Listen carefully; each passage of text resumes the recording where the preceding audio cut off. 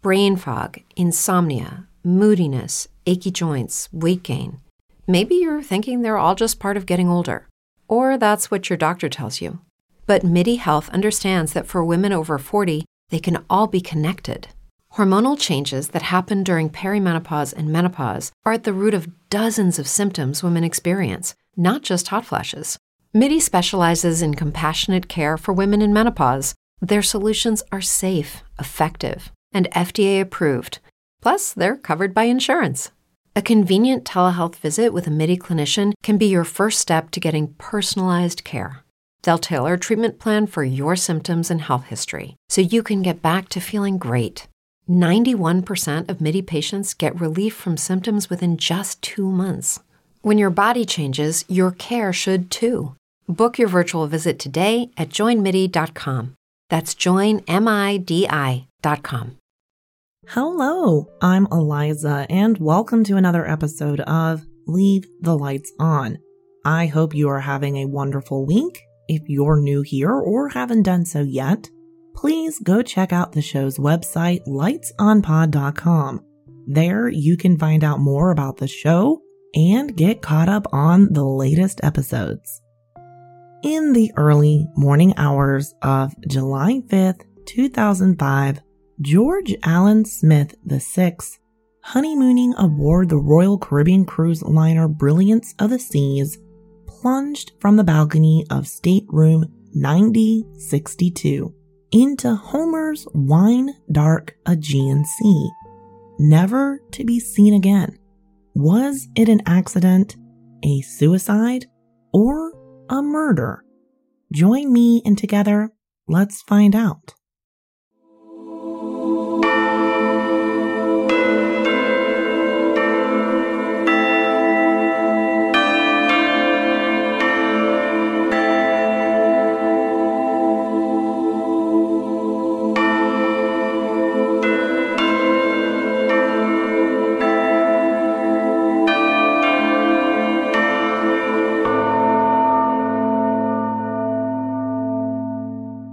George Smith, at 26 years old, was tall and deep-chested with a broad, handsome face and twinkling blue eyes that reflected his kind and dryly wit nature.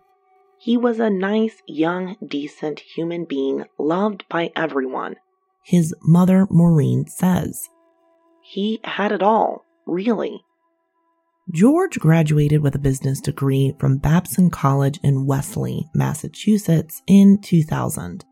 While working as a computer search engine analyst in Boston, he began to tire of the solitary hours behind a desk. He was a social creature after all, happiest amongst the hustle and bustle of people. In 2003, he returned to Greenwich and went to work for his father, the proprietor of Coast Cobb Liquor. One day, so the plan went, George would take over the business and allow his parents an easeful path into retirement. On June 25th, 2005, George married Jennifer Hagel at Castle Hill Inn in Newport. Jennifer, 25, an eye-catching blonde from Cromwell, Connecticut, would retrospectively portray her life with George as very nearly charmed. We were just, sort of doing what normal in love couples do, like cooking, drinking great wine, having a good time, thinking our lives were pretty much perfect. It just seemed like everything was falling into place, she said in Greenwich Probate Court in 2008. She had landed a job teaching third graders in Westport, and they were about to celebrate their union with a luxury cruise of the Mediterranean that George had meticulously planned. Brilliance of the Seas shoved away from Barcelona just before sunset on June 29th, docked on the French Riviera, then cruised down the coast of Italy, anchoring in Livorno on July 1st. Here, the Smiths caught a taxi to Florence with the Askin family of La Guala Hills, California, a podiatrist, his wife, and their 3 almost grown children.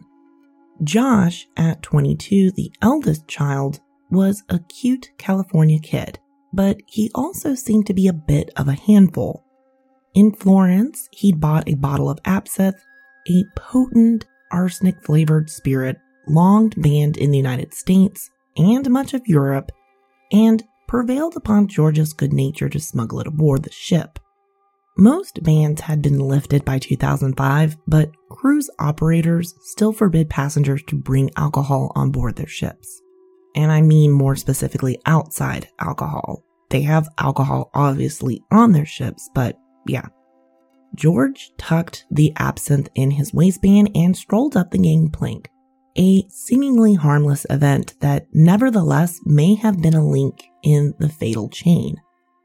The ship rounded Italy's boot and headed out into the Aegean, making for the Greek island of Monkos.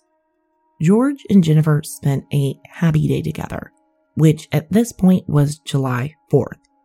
The couple was walking among the island's whitewashed villas and sun-banked lanes. Then they returned to the ship to prepare for the evening ahead. Back in room 9062, Jennifer put on her makeup as George stepped onto the balcony to smoke a cigar and stare out at the darkening water. Then they went to Chop's Grill for a romantic dinner and to the Casino Royale for some late-night gambling. Here, a baffling element of the story comes into play. It seems that George or Jennifer, or maybe even both, were overheard saying that they had heaps of wedding gift cash, or perhaps casino winnings, locked away in their cabin. Ultimately, it was never really determined, but whatever, the whole point is they had money on them. The amount varied from witness to witness, between $14,000 or even $17,000, all the way up to $50,000. Whether the Smiths actually possessed a store of thousands is unknown. George's family actually doubts that they even had this amount of money. But what's important is the perception that they did, which perception is everything, and especially in this situation. Their glamorous looks and Greenwich pedigree only enhanced the view that the Smiths as a dynamic young couple with money to burn. They looked very prosperous, Maureen says. He bought her the biggest diamond you could ever see for their engagement from a South African jeweler, and the wedding ring was even bigger. She notes, too, that her son dressed smartly and wore an expensive Breitling watch, a wedding gift from Jennifer and George's best man. People turned to look at them wherever they went. Attorneys Jones and the Smith family speculated that rumors of their wealth kindled a plot to rob George and Jennifer. In the casino, as July 4th turned into July 5th, the Smiths first encountered the three young men who came to be known in this story as the Russians. Gregory Rotzenberg, 19, of Boca Raton, Florida, formerly of Brooklyn, his cousin Zachary, who was 18, and their friend Rosalie, or Rusty Kaufman, both from Brooklyn.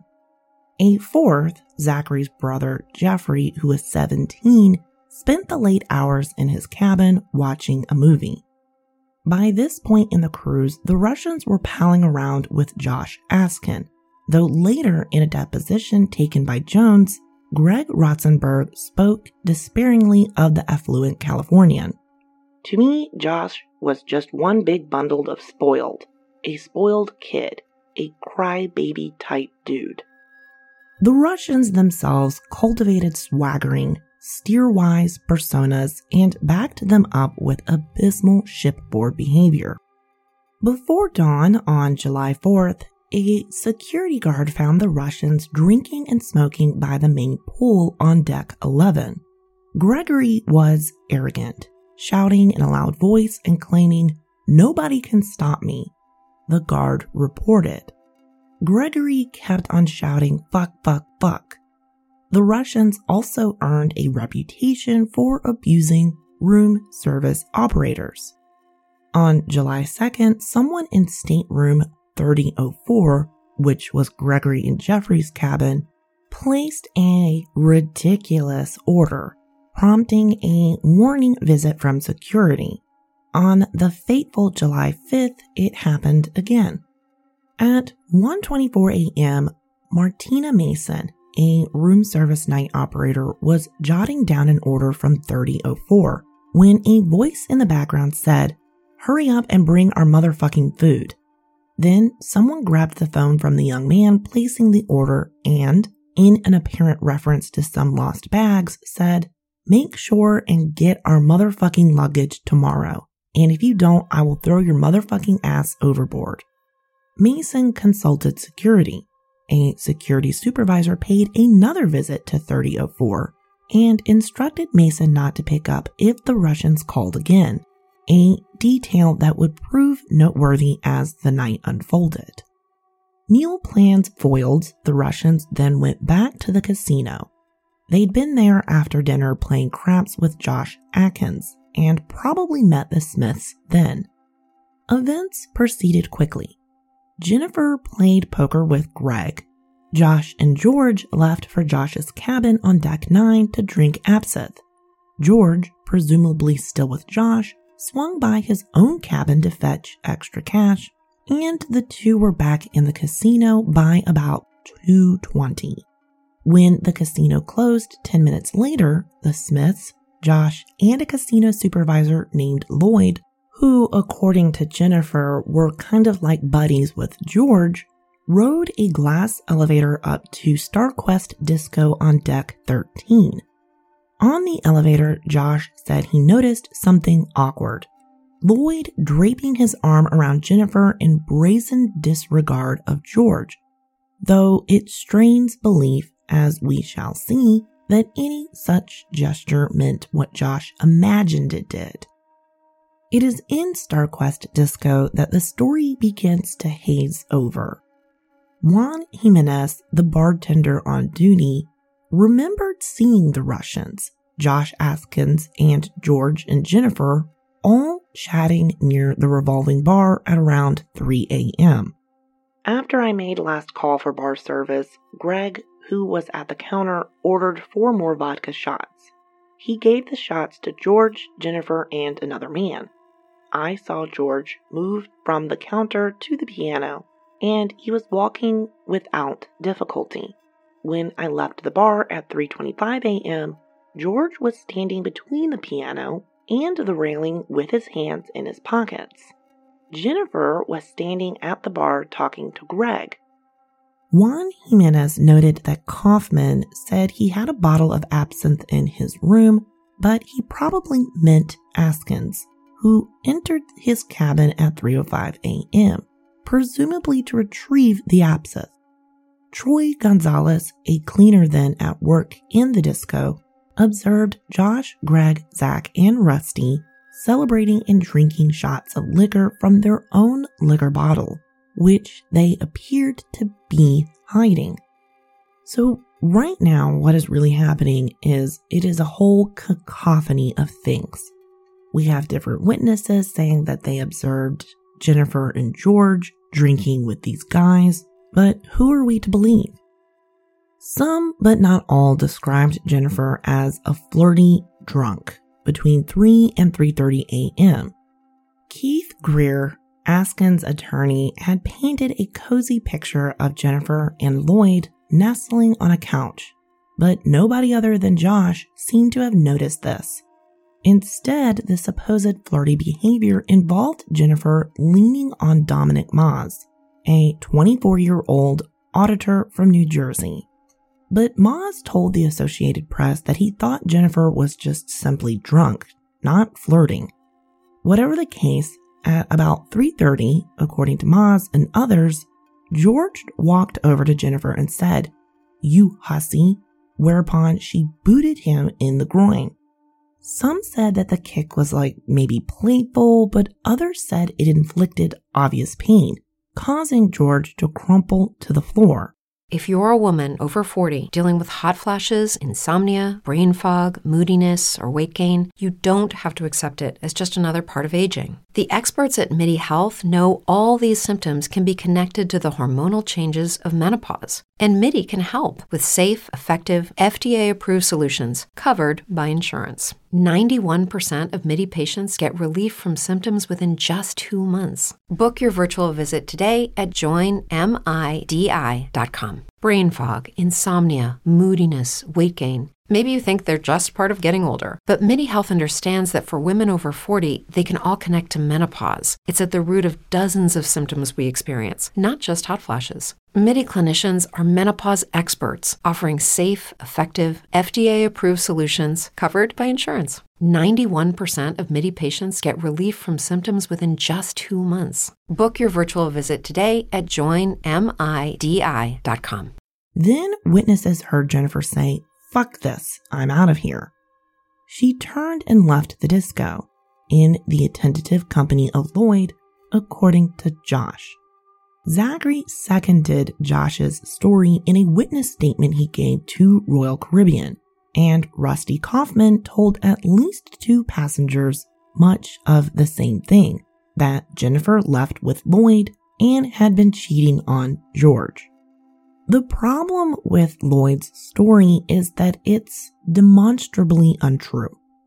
First, Lloyd left the disco with friends at about 3:15 and entered his girlfriend's cabin at precisely 3:25, according to passkey records. You know, those little things that you kind of swipe in and swipe out at hotels. Second, witnesses saw Jennifer leave the disco unaccompanied at about 3:30 a.m., stumbling on her way out and striking her head against a wall. Troy Gonzalez, the cleaning man, was one of those who saw her go. Noticing her instability, he trailed after, then boarded the elevator with her and got her safely down to deck 9. But Jennifer was more disoriented than Gonzalez realized. When she got off the elevator, she turned right instead of left towards her cabin, came to a dead end at the ship's bow, and slumped to the floor, unconscious. On this development, the whole story turned. If Jennifer had only managed to get back to her cabin 9062, George would probably be alive today. But let's go back to George and figure out how he ended up where he ended up. George remained actually at the disco for roughly 15 minutes. By 3:45, he was apparently so drunk on vodka and absinthe that Askin and the Russians, somehow in fine working order despite their own copious intake, had to assist him back to his cabin 9062. Finding his cabin empty, George grew concerned and enlisted the 4 to help make a search of the disco on deck 13 and the pool area on deck 11. But their search was quick, like 9 minutes quick, as to seem, like they actually did something, but they really didn't. And of course, the team returned without Jennifer at 4:01 a.m. Whether Askins and the Russians tried to set up Lloyd or made a collective error cannot be known. But the Lloyd story does raise an important question. Why did only these 4 young men tell this version of events, and all other relevant witnesses flatly contradict it? After walking George back to his cabin, Zachary witness statement says, "We put him to bed and even took his shoes off. He was in bed, passed out, not moving. We went back to my room and ordered room service around 4:30 and then went to bed." Gregory's statement is almost exactly the same, but omits the room service. Josh's statement seems somewhat peculiar. He makes a big deal of using the bathroom in the Smith's cabin. "We entered George's room. I went to use the bathroom, and Rusty and Zach took care of George while I was in the bathroom. After I was finished in the bathroom." Josh's bathroom moment is a detail he repeated many times, either himself or through Greer, as if suggesting he was in no position to see anything, if there was really anything to see. Josh continued, "I opened the door and said a verbal goodbye to George, but I never actually saw where he was in his room."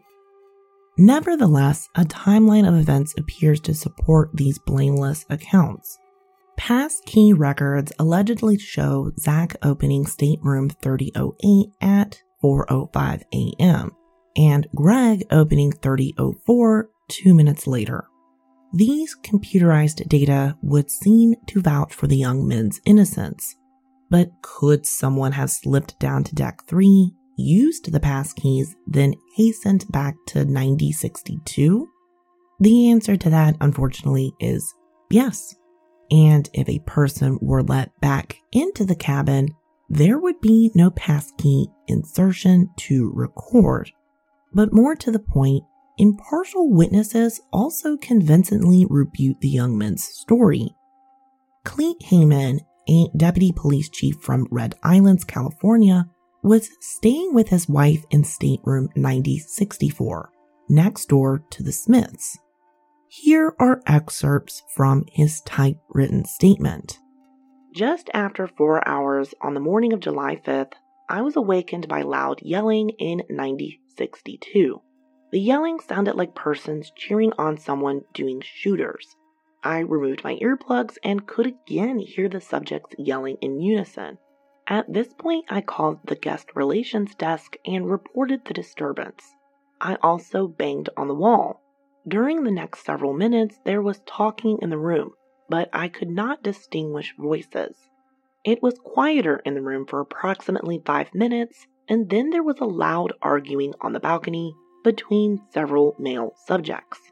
I could not tell what was being said as it sounded like it was in Spanish. After about 2 minutes, I could hear someone speaking in English saying good night several times. It sounded as if someone was trying to usher people from the balcony through the room.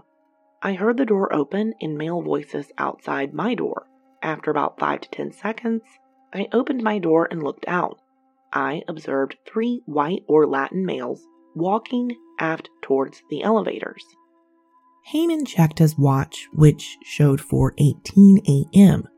The argumentative Spanish he heard could have been Russian, but the 3 males have always been a point of contention.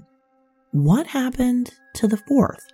Did he stay behind in George's cabin, as Michael Jones and the Smiths believe? Did Heyman miscount? The deputy chief went on. "For the next 5 to 8 minutes, there was movement and talking in room 9062. I heard cabin doors close and the flushing of the toilet. I could hear one male voice in the room. I then heard what sounded like balcony furniture on the balcony of room 9062 being dragged about and picked up and dropped." Clete Heyman was not the only one who heard the loud sounds.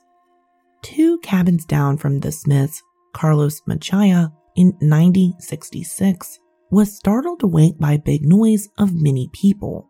And on the other side of the Smiths cabin, Pat and Greg Lawyer in 9060 heard the stressed voices and furniture moving, but described the latter in more violent terms than Heyman.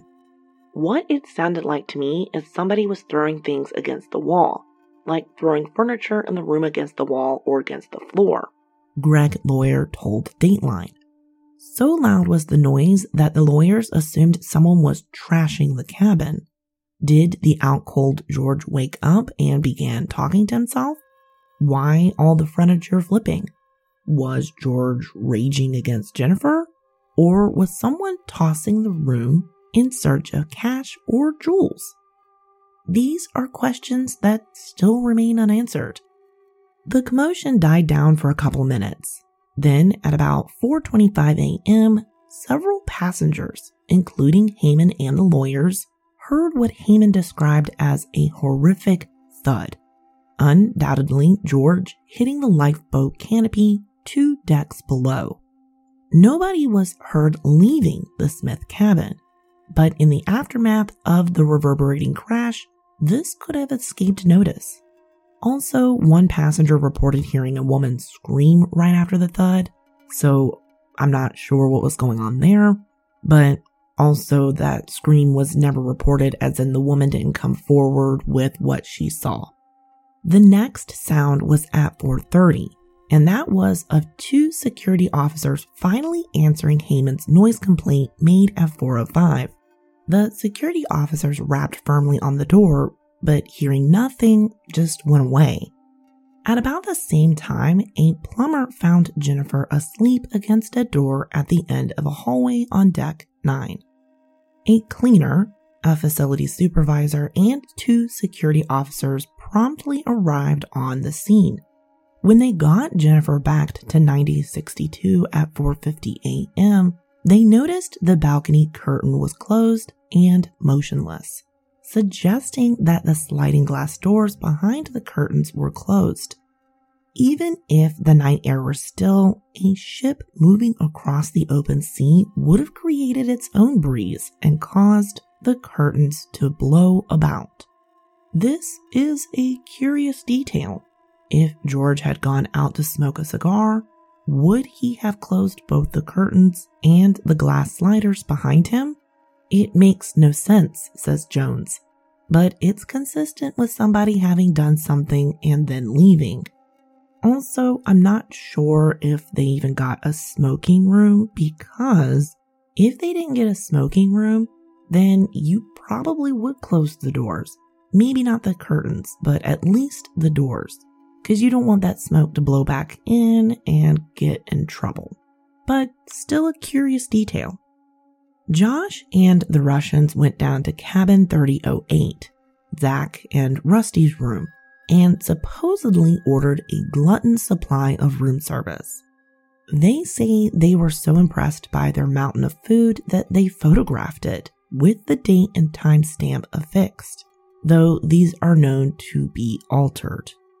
Later, on July 5th, Josh sat poolside and reportedly told Margarita Chavez, who had witnessed the Smiths' disco fight, "It was the room service that saved us."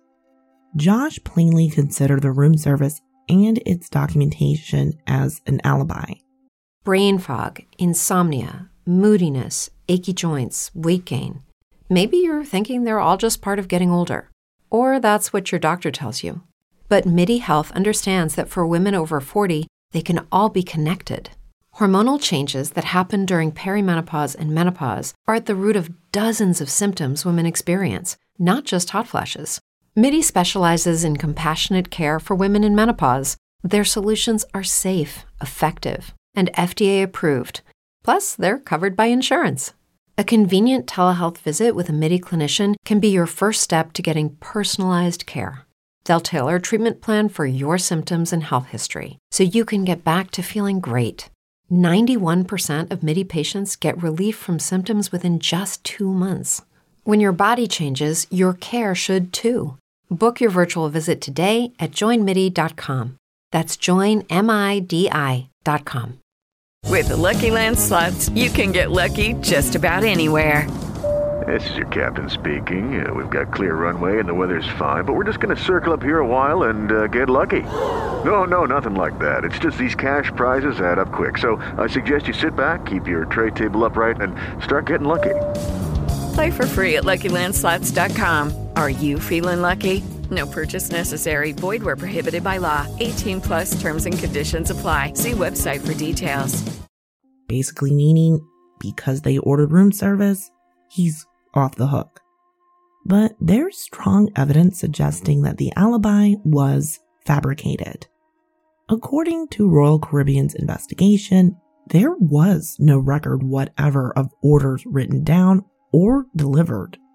Here we remembered the Russians' abuse of the room service operator, Martina Mason, just 3 hours earlier, and a security officer's instructions to cut them off should they try to order again.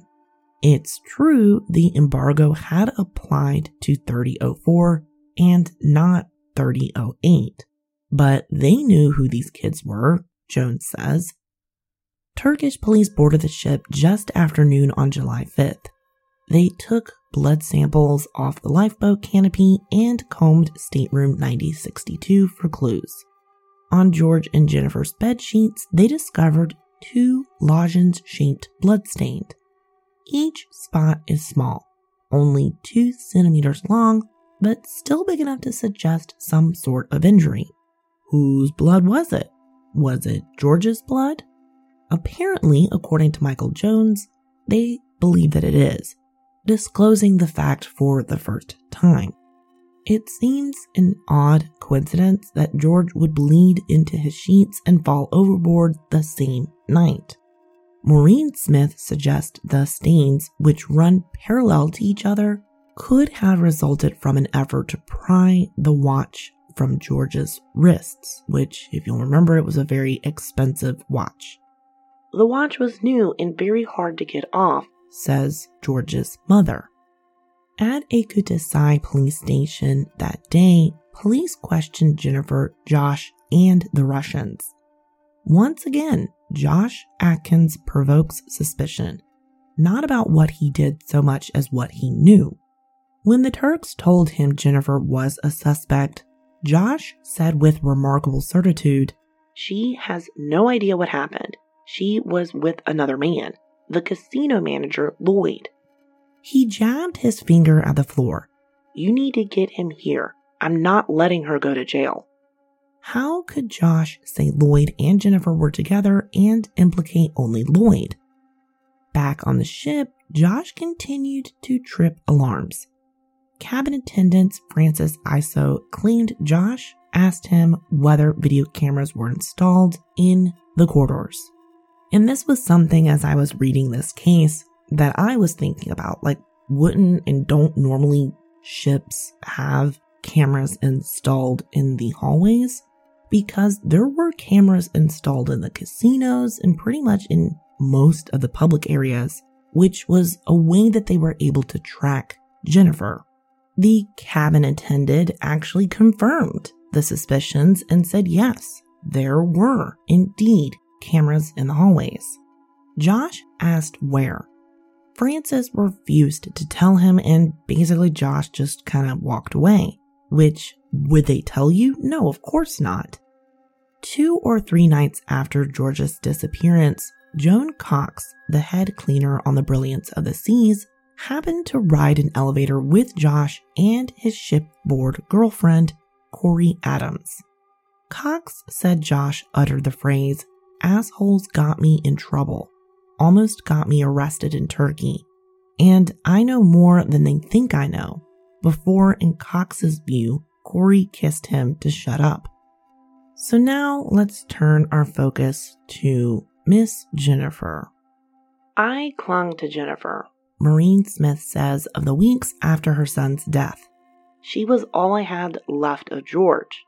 But in late fall, the Smiths broke off complete contact with Jennifer, suspicious of her extreme resistance. She refused to talk about the night of George's death, even in the privacy of the Smith home, and said she'd refuse to be disposed if it came to that. Jennifer's inability to remember anything about the night in question completed the picture of a woman with something to hide.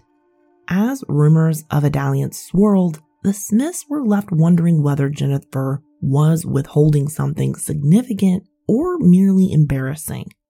It struck them as unlikely that she was withholding nothing at all, but Jennifer passed an FBI polygraph exam, as did Lloyd. Yeah, you guys by now know my kind of thoughts on polygraphs, so I'm not really believing that. But anyway, one theory kind of highlights the fact that Jennifer and George were roofied, which, I mean, I'll be honest, it's something that actually happens a lot more than you think. And we women kind of know about that. But it's also one of those things that it's very rare to have both victims roofied. But it is a theory. The theory goes on to say that someone slipped a drug in hopes of incapacitating and basically robbing the couple, which, again, if you'll remember, the couple were pretty much flaunting their money, though I'm going to say they probably weren't flaunting their money. But who knows? They at least portrayed the idea that they came from wealth. which attracted a lot of grubby people. Blackouts and amnesia are typical effects of these kind of roofie drugs, which have a notorious history on cruise ships. And don't look it up unless you're really wanting to terrify yourself into not going on a cruise. Though let's be honest, this story is probably going to make you not want to go on a cruise anyway. Moreover, that terrible night was the one and only time Jennifer ever suffered a complete memory blackout, which she testified in Greenwich Probate Court. It is indeed curious that both George and Jennifer deteriorated so rapidly in the early morning of July 5th. At around 2:30, according to Jacques Freelander, a cruise friend of the Smiths, George wasn't drunk and Jennifer seemed very coherent. An hour later, both were a mess. It's a reasonable possibility that she was roofied and that he may have been as well, James Walker, Jennifer's maritime attorney, says. I find it strange that all these younger men had to carry George back to his room. Might have been excessive drinking, but it sounds like more than that to me. What happened next on the Brilliance of the Seas gave credence to dark images about the Russians. On the night of July 6th, leading into July 7th, an 18-year-old from Georgia returned to her cabin, accompanied by a male friend, to find her traveling companion, who was also 18, trembling and shaking. She told local newspapers that she thinks that she was raped and that it might have been videotaped. When asked who did it, she said that it was Jeff, Greg, and Rusty that she knew of. The ordeal had begun with vodka in the hot tub up on deck 11. The alleged victim herself reported, I started to feel tipsy, so I got out of the hot tub. Jeff and Greg asked me where my cabin was and said that they'd take me back to my room. They took her to their cabin instead, she reported. I was on my way back and Jeff got on top of me. I remember Greg saying he'd get the video camera.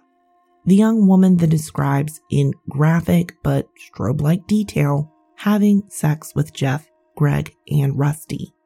Strikingly, Greg asked her to speak validifying statements, in her terms, into the camera, including naming Greg as the film's executive producer. Thus, Greg anticipated questions of consent with the poise of an old hand. If she cried rape, the camera would show otherwise. When Rusty began taking his turn, the young woman wrote, I believe I blacked out. Sometime later I opened my eyes, amazed that I could see. At 3:17 that morning, someone in 3004, which was Greg's and Jeffrey's cabin, called room service and tried to order, quote, a motherfucking turkey sandwich. And our wonderful room service lady, Martina Mason, hung up the phone. The young woman came forward with sexual assault charges, and on July 8th, Royal Caribbean officials sat down for a tense meeting with Rosenbergs. A handwritten notation in the Royal Caribbean file reads, Rosenberg family out of control. Russian family all screaming and talking in Russian. Suspects in the alleged rape are very belligerent. The following day, when the ship docked in Naples, Royal Caribbean ejected Rosenberg and Askin parties from the cruise. Josh Askin did not have sex with the young woman, though he was in the room, she said. Italian officials briefly looked into the rape charges and then just basically washed their hands of the matter, claiming they had no jurisdiction, which this surprisingly happens a lot on cruises.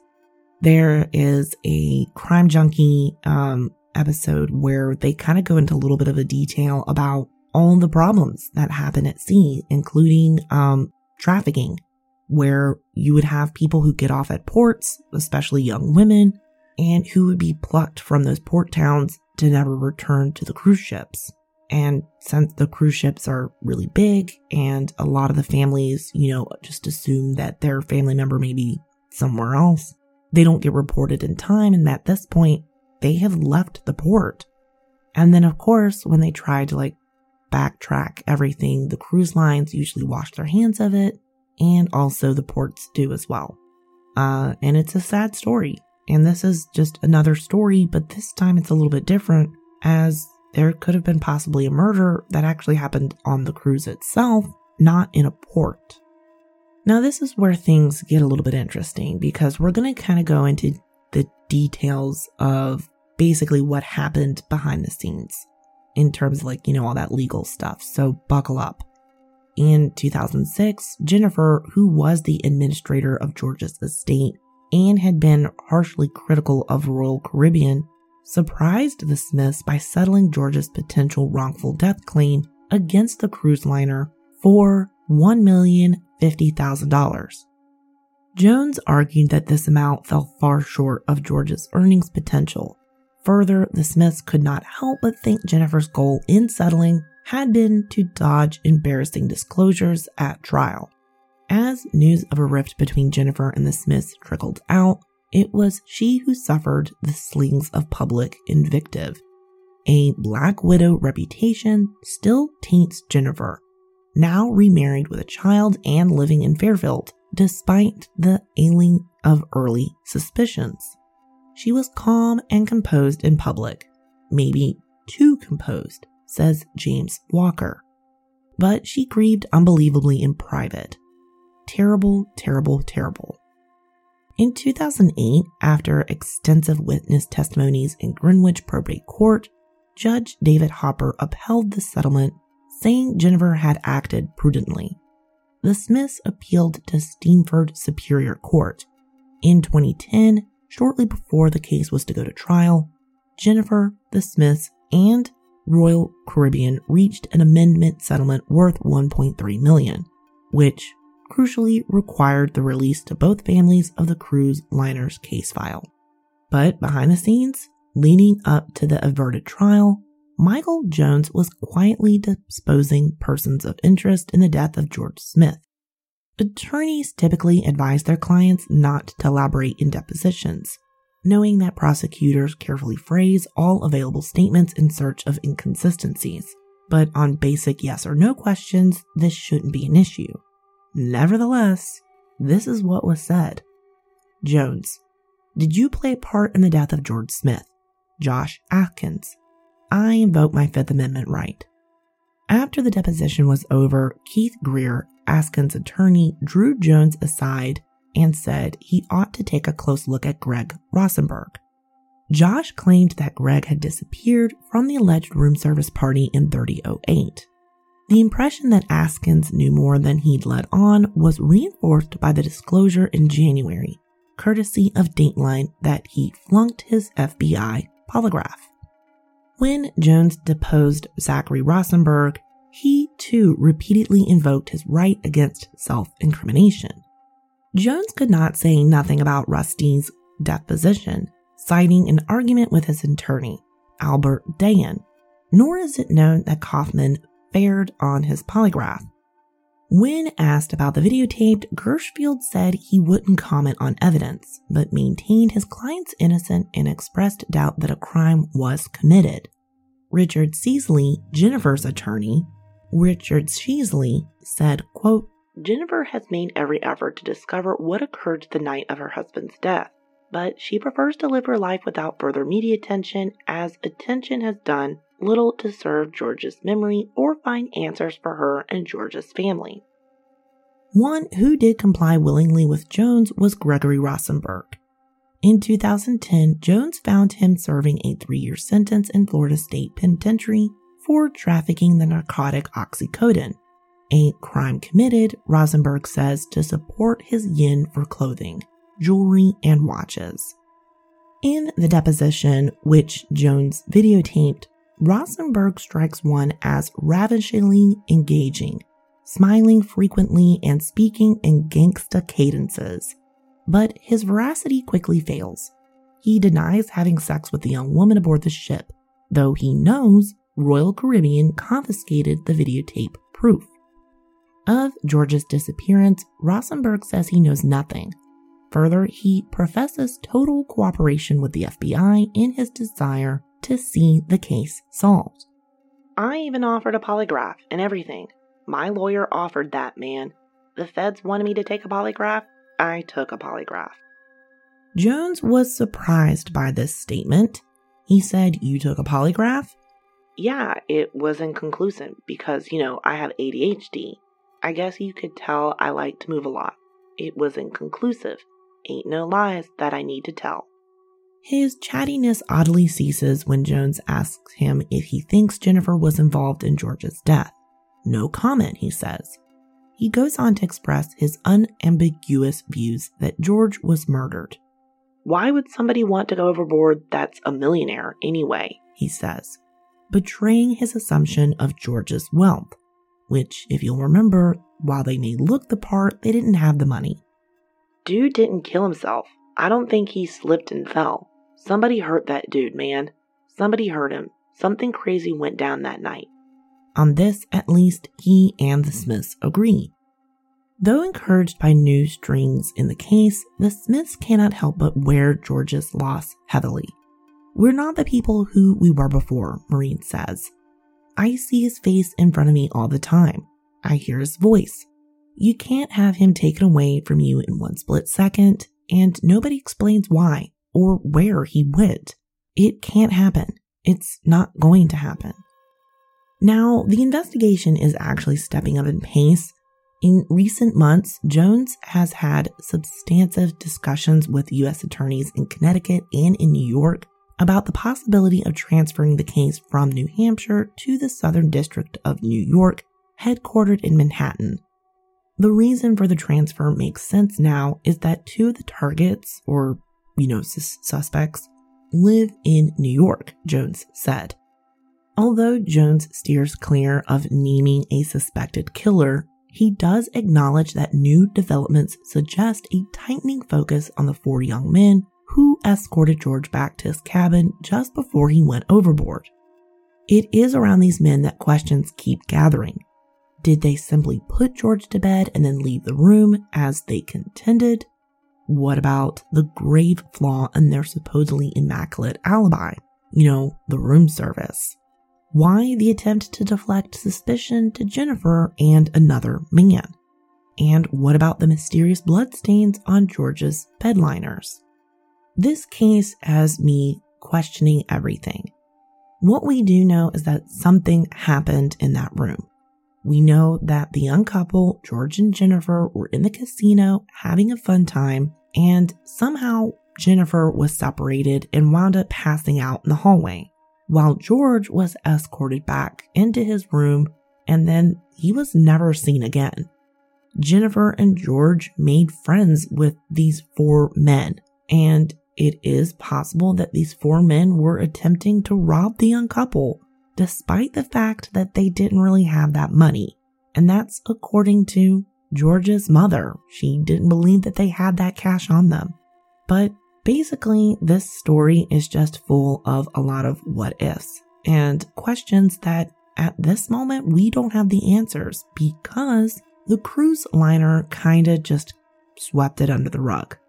Though it does seem like the attorneys, Jones and others that are involved, are trying to get this thing solved and justice served.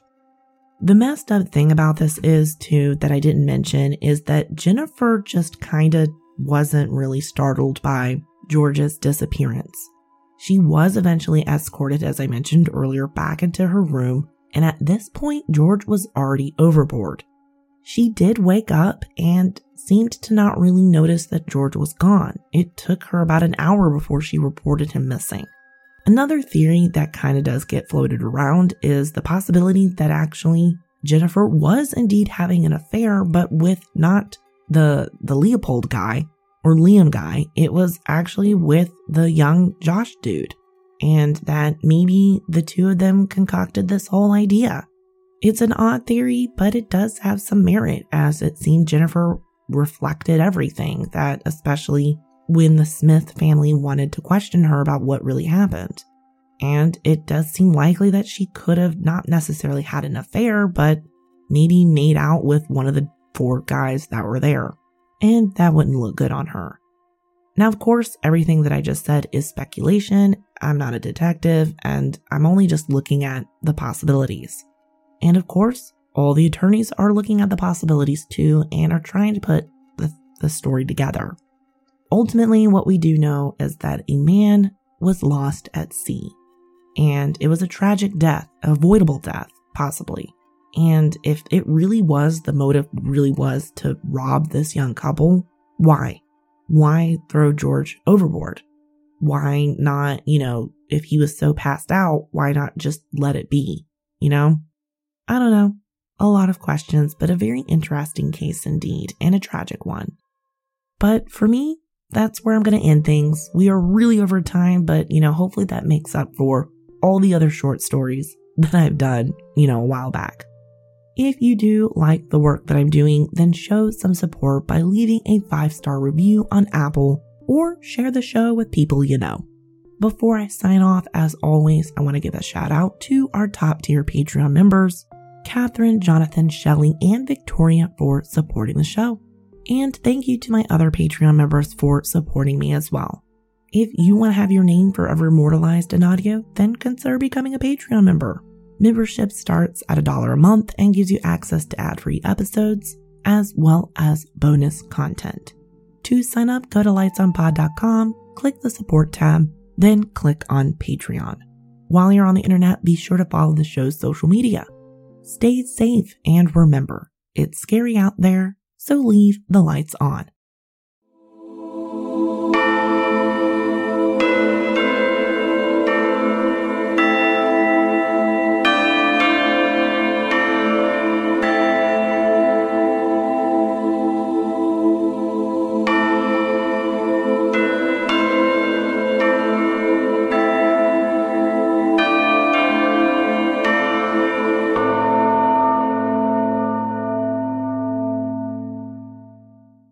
Hello, it is Ryan, and we could all use an extra bright spot in our day, couldn't we? Just to make up for things like sitting in traffic, doing the dishes, counting your steps, all the mundane stuff. That is why I'm such a big fan of Chumba Casino. Chumba Casino has all your favorite social casino-style games that you can play for free anytime, anywhere with daily bonuses. That should brighten your day a little.